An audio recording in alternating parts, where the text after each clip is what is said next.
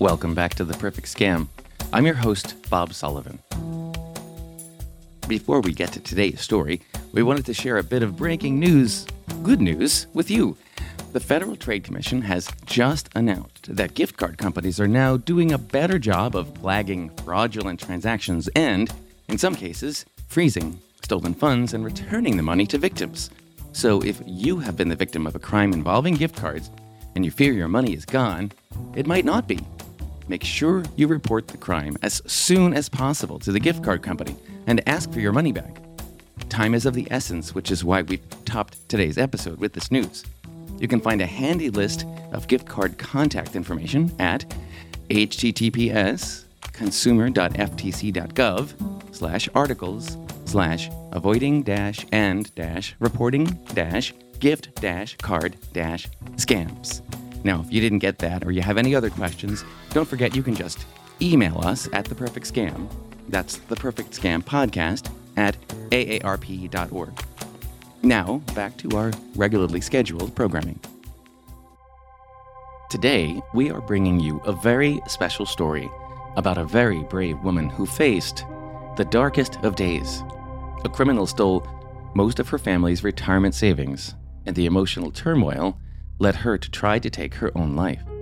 But Kathy Book is a survivor, and her story will show you two really important things. First, the emotional depths that these horrible crimes can drag people into. But more important, how a supportive family, professional help, and lots of courage are the key to surviving and thriving. I promise, when you hear about the 50th anniversary party that Kathy recently celebrated with her husband and extended family, you'll celebrate too. But it's a party she almost missed.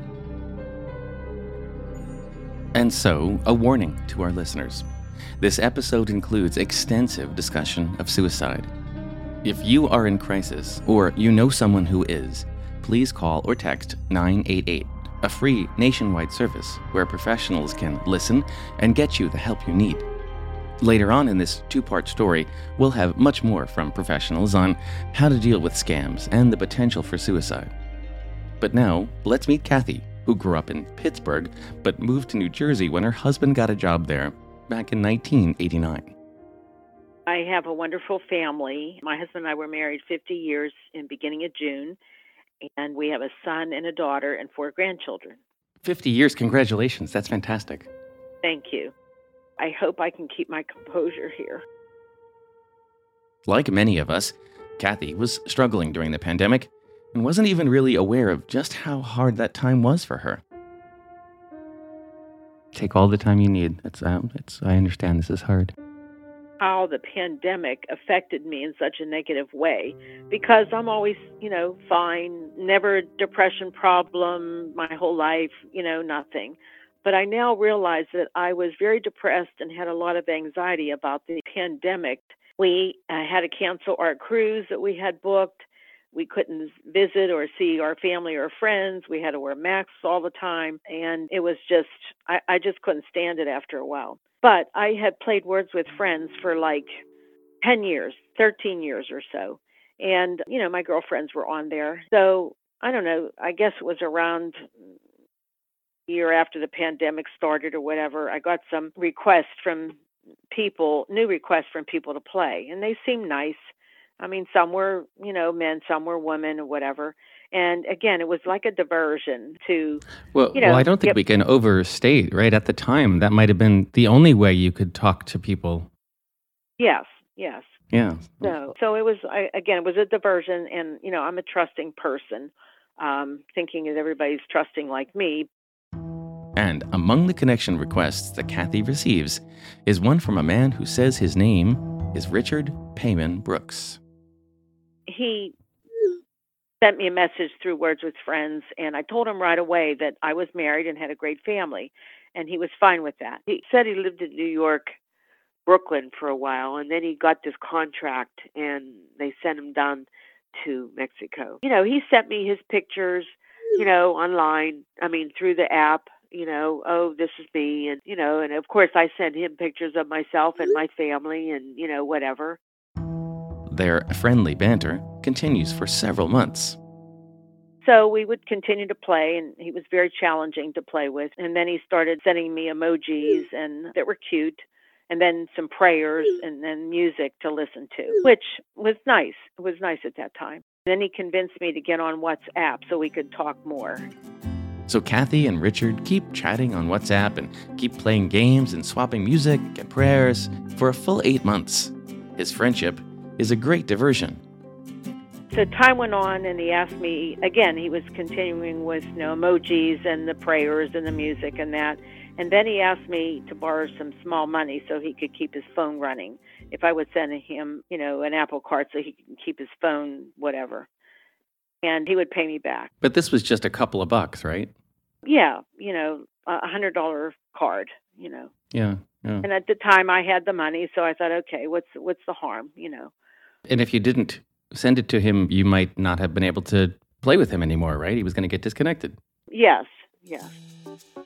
Kathy decides to send the $100.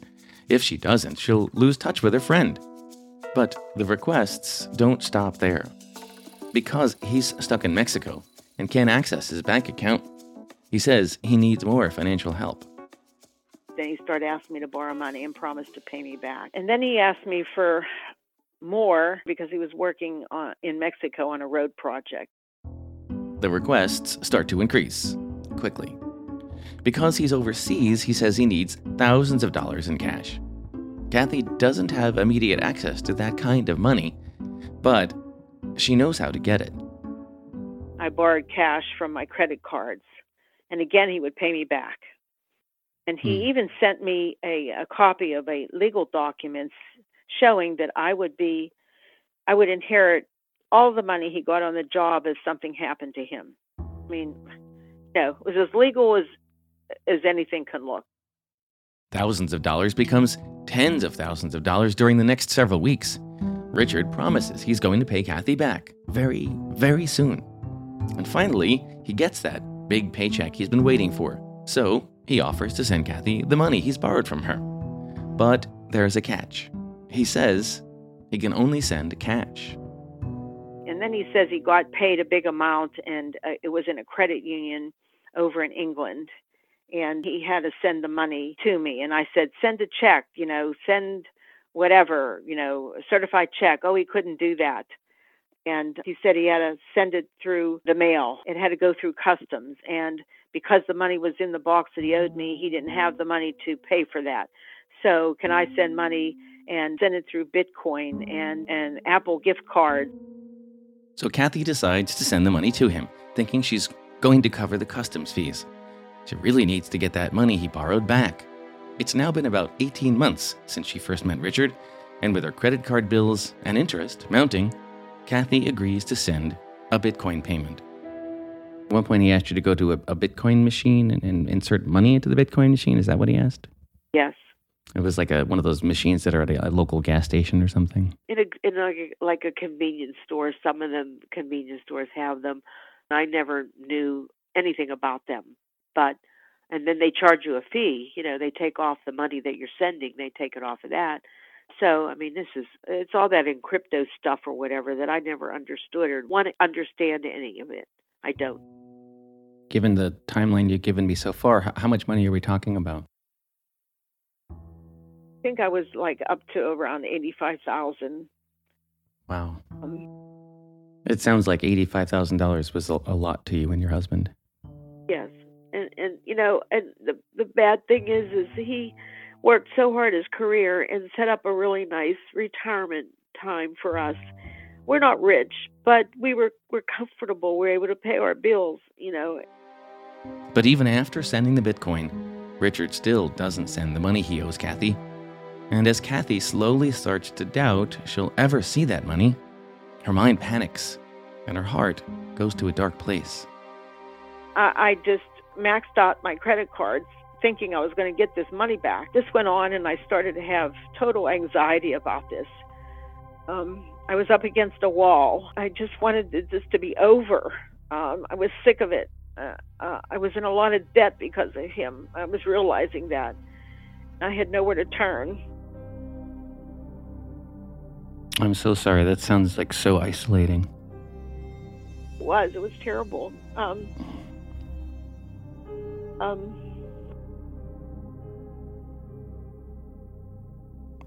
And take your time. I was embarrassed. I was mortified. I had all these things in my head that, I couldn't realize that I did this. Felt so ashamed and embarrassed and distraught. And I really didn't want to live anymore because I knew I hurt our family by my actions personally and monetarily.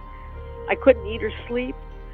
I cried all the time. I would go in the bathroom and cry so my husband wouldn't see me.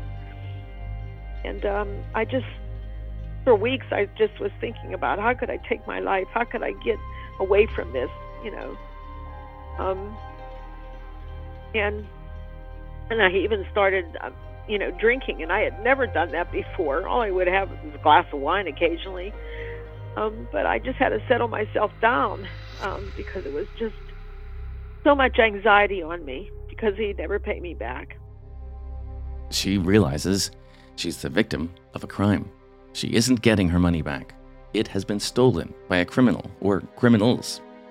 Kathy is going to have to face family and friends and everyone with the devastating news. And she wants to do just about anything other than that. These thoughts just kept going through my mind all the time.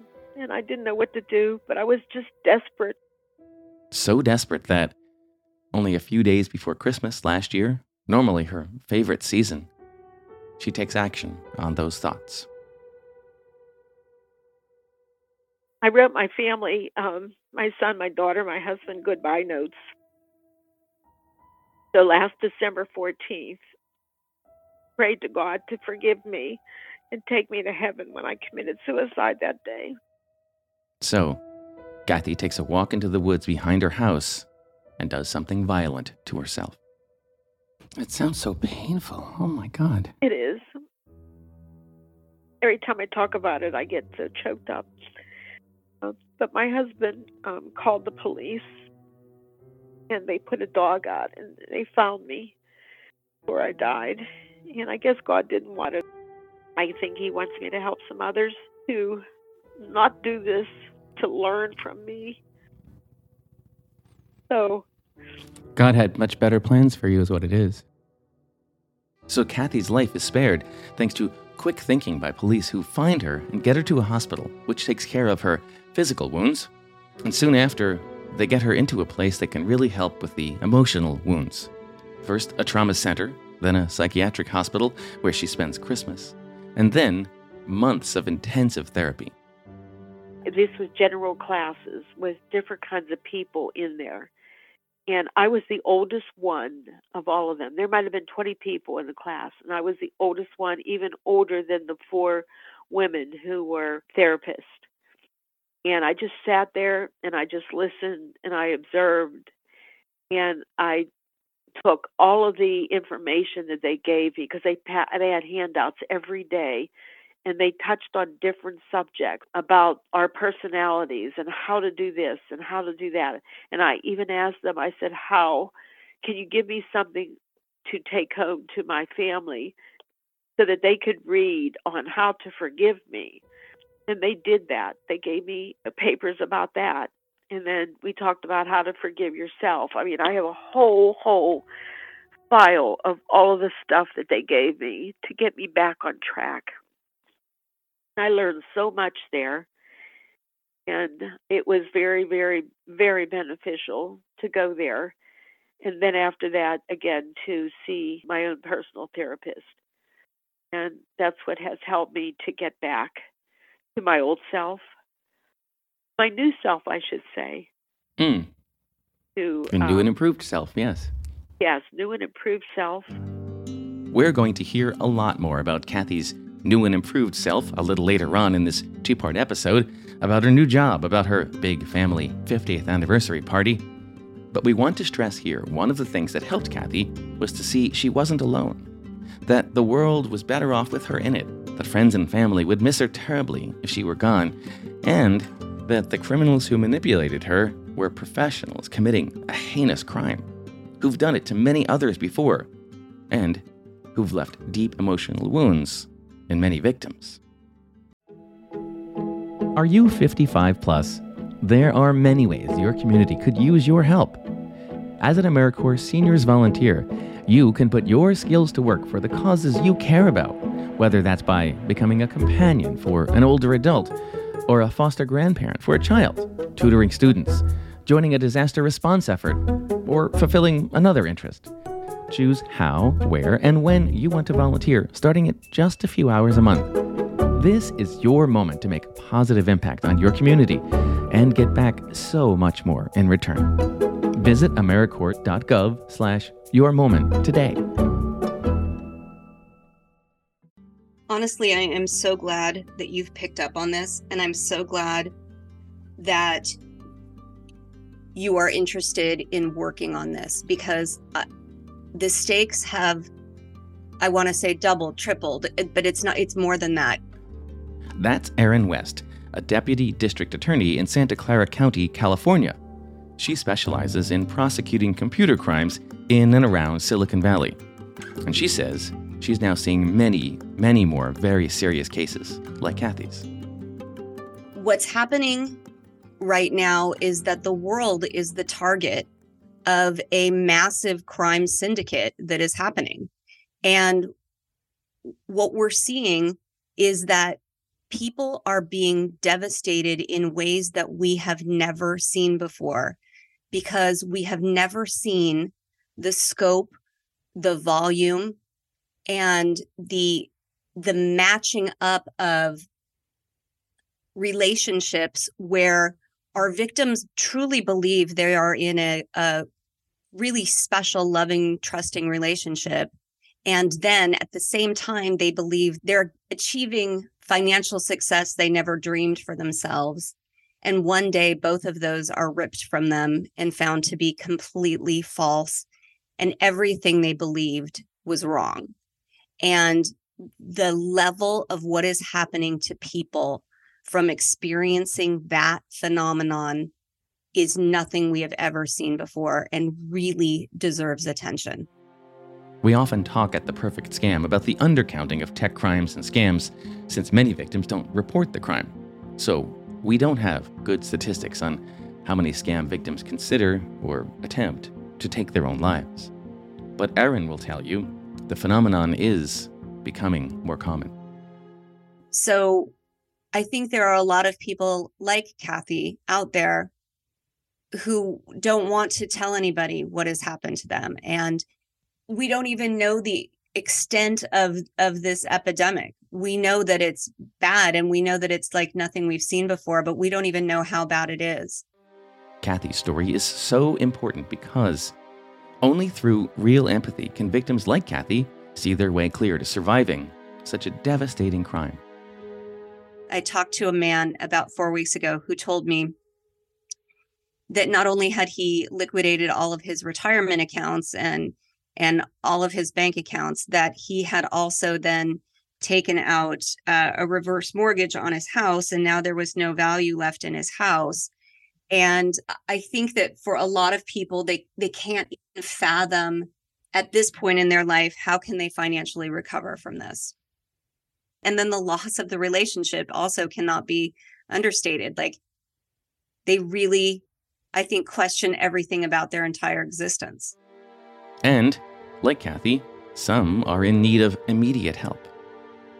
But then the truth of the matter is we're dealing with a very serious subject. And I'm not a therapist. I have no training in this. So what I need to do immediately is get them in the hands of people who are trained to deal with this, because this isn't something that we can toy around with and I can pretend to be an amateur therapist to get them in good hands. And so if they're open to it, I will make referrals. But then in other cases where I'm literally scared for their health and welfare, I will call the police and send the police to their house. You've called 911 and sent the police to a crime victim's house? I have done that.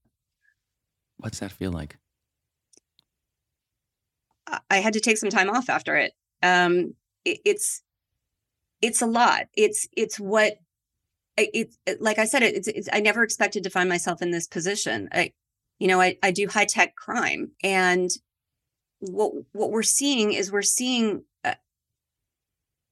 victims who are literally on the phone with me as someone they don't even know at their worst moment, at their worst moment. And so it feels awful. And it feels very scary, and it feels like the world is a little out of control, that this is what's happening to people. While high-tech crimes are relatively new, it's important to know that there are healthcare professionals who are ready to deal with victims who feel like Kathy, who feel like their lives have spun out of control. Even though this is a new way of people reaching this point of suicide, there are a lot of trained psychiatrists, psychologists, therapists who are very familiar with how to treat someone who is feeling like they have no other options. So reaching out to mental health professionals is absolutely the way to go here, and really advocating for yourself and getting yourself in front of someone quickly who can help you. Criminals almost always tell their victims to keep a secret, not to tell any friends or family about what's going on. That's what happened to Kathy. It's very, very isolating for victims, and even after the crime has run its course, that kind of isolation remains damaging.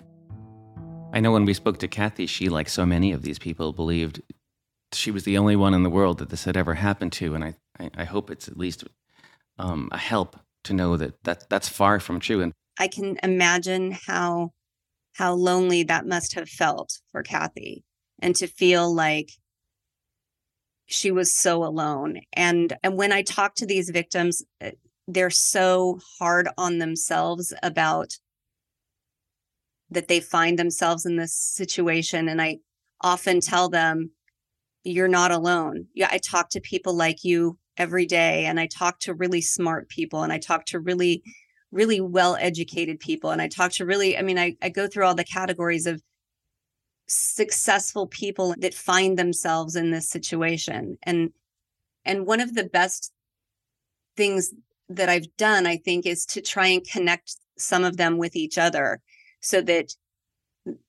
I think you really nailed it when you talk about the concept of them not feeling alone, because there are so many people going through this. And Erin does all she can to tell victims on their darkest day that there's another path. So when these victims find themselves at their very lowest point, and they realize they've lost their money, and they have to do a difficult thing in telling people what happened to them, I just want victims to know that there are other options, and that their mind is playing tricks on them at that moment. That there are people who really care, and there are people that really want to help you, and there are people who will listen to you and be there for you, and that what your mind is telling you that's the reasonable solution, that isn't the reasonable solution. Your mind is tricking you, and there are options, and there are people who will be devastated that was the decision that you made. And I just hope that victims are able to somehow see through that, and see that there are other options, that money can be remade, friendships can be repaired, but we can't live with you being gone. Erin is a professional prosecutor on the front lines of cybercrime, talking every day to scam victims suffering with the emotional fallout. But we felt it was important to talk with a professional therapist, an expert in suicide, to bring even more context to this subject. So we reached out to Jonathan Singer. I am a social work professor at Loyola University Chicago. I've been a clinical social worker for over 25 years. I'm the co-author of the bestseller Suicide in Schools. I'm the past president of the American Association of Suicidology. I serve on lots of national boards related to suicide prevention and suicide awareness. And I have lost loved ones to suicide. This is my area of expertise. There are a lot of misconceptions about suicide, things research can dispel, he told us. You know, that the suicide rate was increasing pretty steadily for a number of years, and then it plateaued, started to decrease, and then it has gone up again in 2021, which is the most recent year we have stats for. Suicide death is only one of the metrics that we use to think about suicide risk. There's thoughts of suicide, and about 15.6 million Americans every year report seriously considering ending their life, and about 1.7 million report a suicide attempt. And then if we think about how many actually die, which again, one death is one death too many, right? In 2021, it was just over 48,000 people who died by suicide.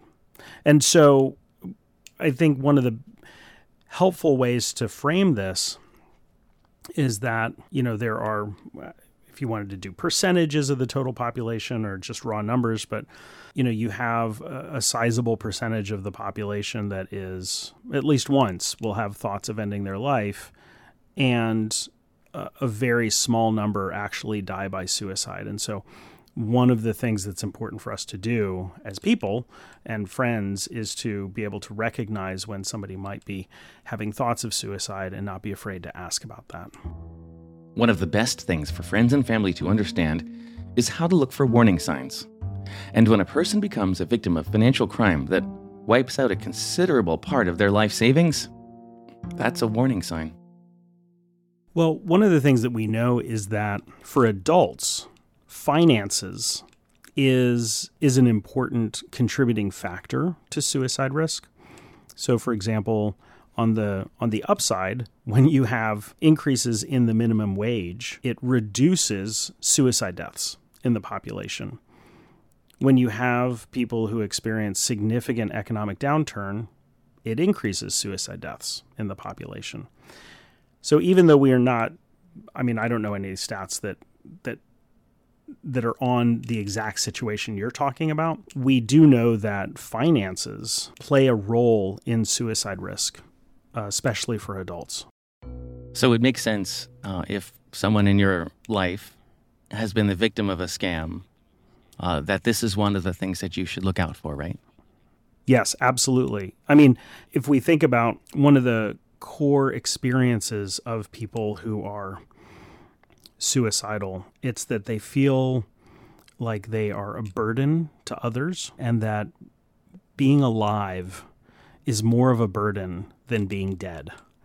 And so if you think about somebody who has experienced an economic scam, even if they were not responsible for financially supporting anyone else, the results of losing their ability to support themselves might mean that somebody else has to come in and bail them out, might have to support them financially, and that could make them feel like a burden to others.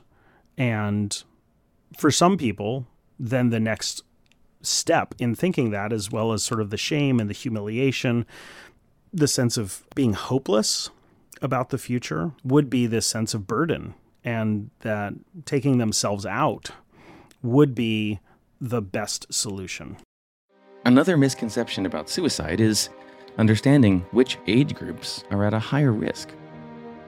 We do a very bad job in our society of letting older adults, of recognizing the value that older adults have in terms of their wisdom, their experience, what they can add to a community. The highest rate of suicide is men over the age of 85. We oftentimes think about adolescent suicide risk, right? There's a lot of headlines about that, but adolescent suicide risk is, about a third of what it is for older adults. And so you have high risk anyway.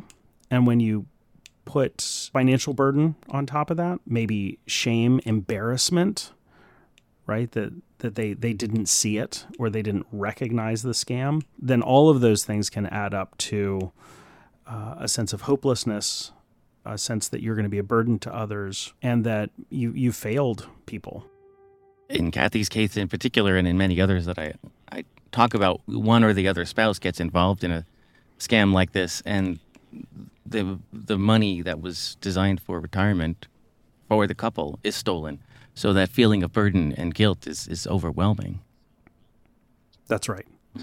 And the hopes for the future right? The ideas of what you can do, they're gone. And again, if we had a society where somebody who is 65 or 70, even if they wouldn't want to, could just turn around and find a job, that's one thing. But there's so much ageism and bias against people who are sort of seen as older adults in the workplace that kind of social construct can really contribute to this sense of I have no options. Kathy felt all those things. She felt like a burden, felt hopeless, felt like she had no options when she put that pen to paper on December 14th and wrote those farewell notes to her family. That's why it's amazing to speak with her now, as she's survived and is living her new life, which she's devoting to help others. So how does Kathy learn how to forgive herself, how to accept the forgiveness of her family? How does she make it to that 50th wedding anniversary party? Well, that's next week on The Perfect Scam. Also next week, we're going to have very specific recommendations for people who might be in crisis and how loved ones can spot crises and take steps to help. But if you or someone you know is facing suicidal thoughts right now, remember, you can call 988 and talk to a professional who will listen with empathy and get you the help you need right away.